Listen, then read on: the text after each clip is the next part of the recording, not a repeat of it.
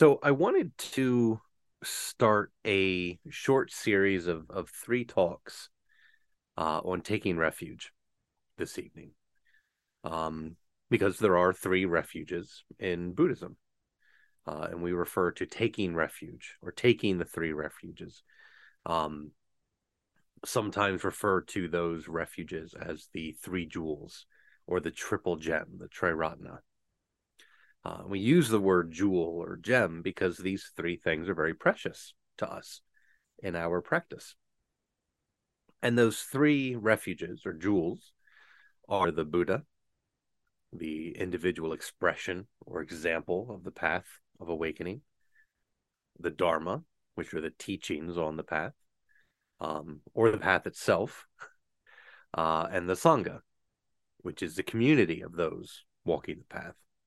So we take refuge in those three things: the Buddha, the Dharma, and the Sangha.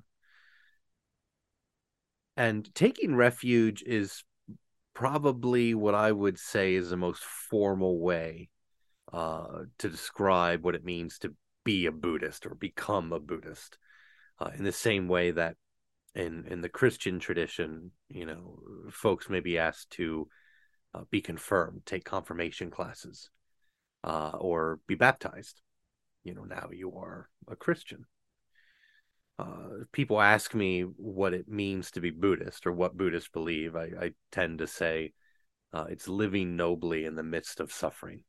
Right. There are a lot of ways to describe what Buddhism is. I feel like that's the most concise answer.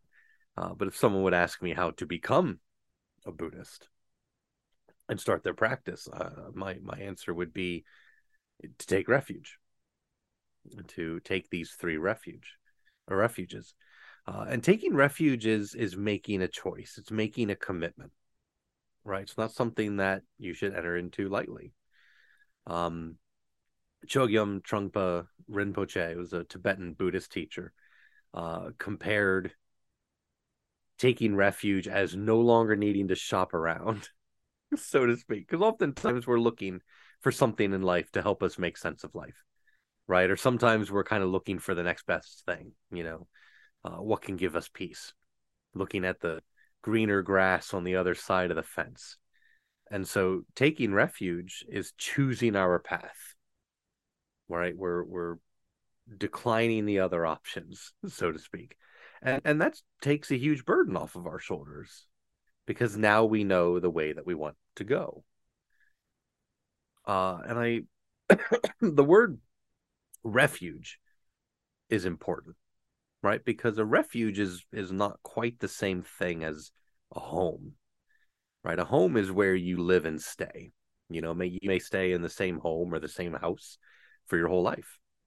A refuge is a place where you go when your home is taken away. Right? Refugees are often people who, they're going forth from an uncertain situation. And let's face it, life is an uncertain situation, right? Nothing lasts. Everything is changing. People die, will die one day. Our good health is temporary. We're getting older. Um, and sometimes we find the things that we thought would last forever and always be there for us, whether it's people or possessions or institutions, they don't last forever. And when we realize that uncertainty in our own lives, it can feel like our home is gone. Like the ceiling has just, or the roof has just blown off the house, right? The walls fall out, the floor drops away, and we're homeless. And in our practice, in our tradition, we often call these sudden realizations of that stark reality of human existence and uncertainty eruptions.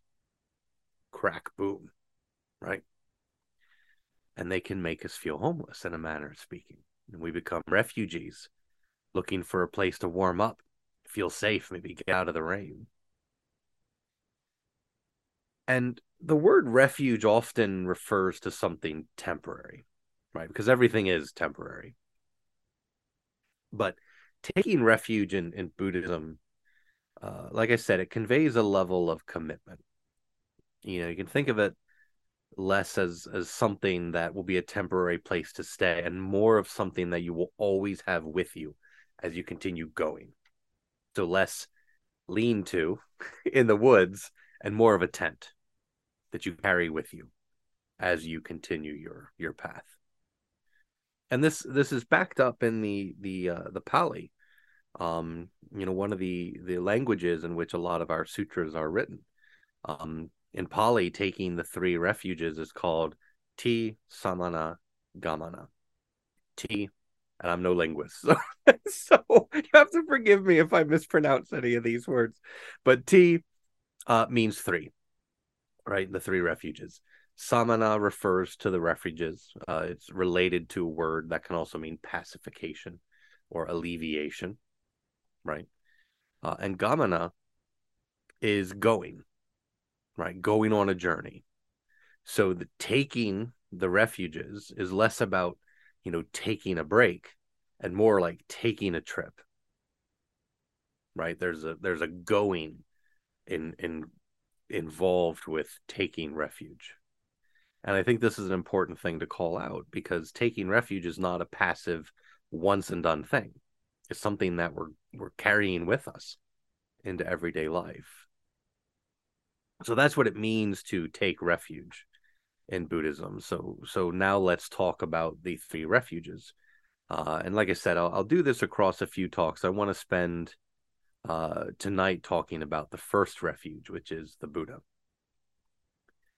And we take refuge in the Buddha as an example, right? An expression of the path, an individual expression of the path.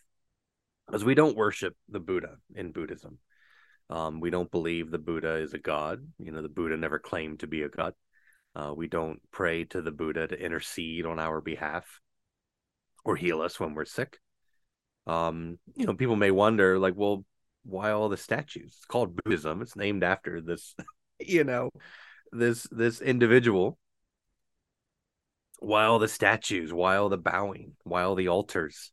With images of the Buddha. Why do we bow to those statues and those images? When we bow to representations of the Buddha as a sign of respect, right? The same way that we bow to our teachers or fellow priests will bow to each other. Even oftentimes when we send emails back and forth, we use either the bow emoji or the underscores with the slashes, right, to show the shape of a bow. So we bow to each other. We bow to the folks in our communities and our sanghas during our liturgies, and we bow to the Buddha to remember that example. And in a way, we're bowing to our own Buddha nature, and I'll talk about that in a bit as well.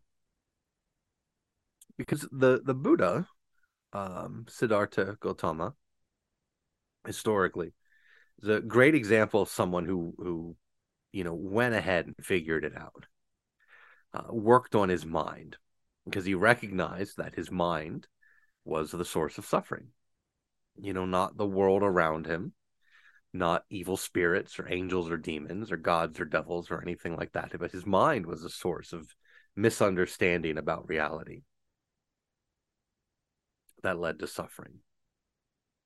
So he worked on his mind.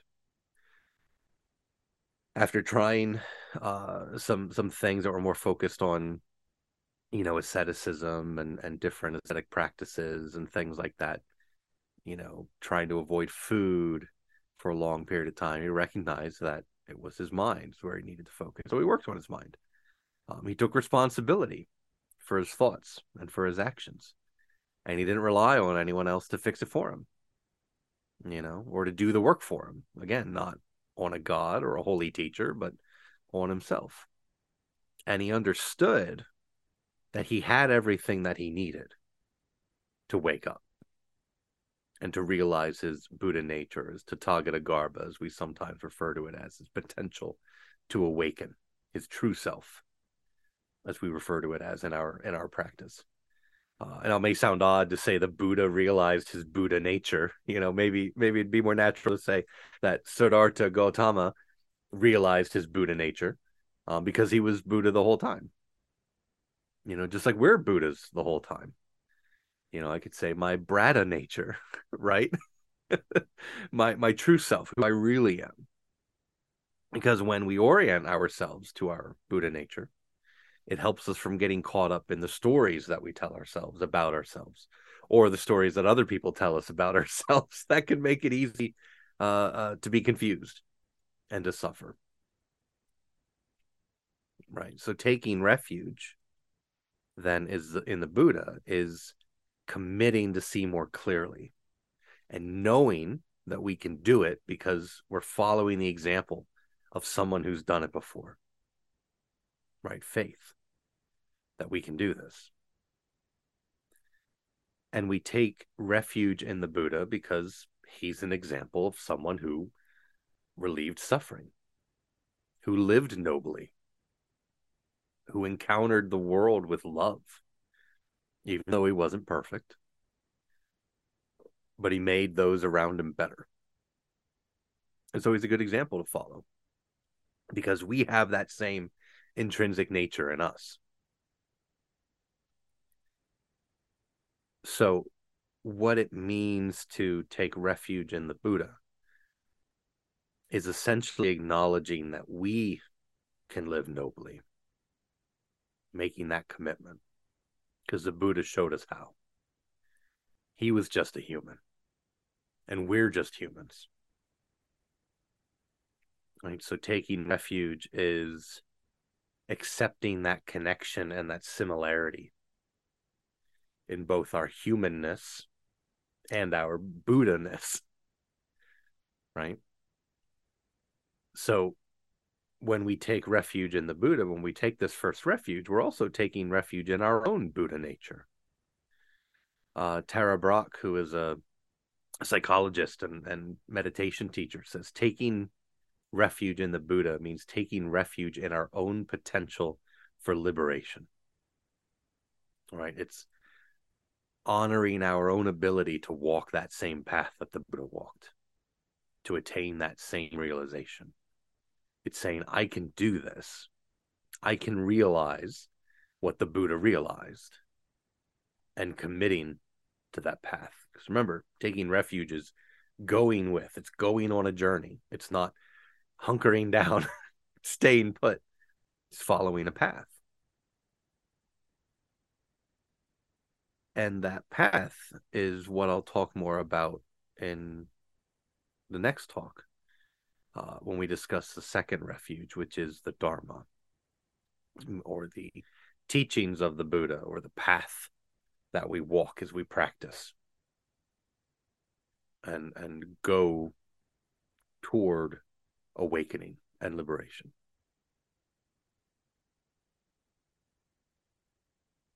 So that is the first refuge, taking refuge in the Buddha. So I hope that you have found this teaching helpful as you consider your own practice, or as you consider whether a Buddhist practice would be beneficial and make sense for you.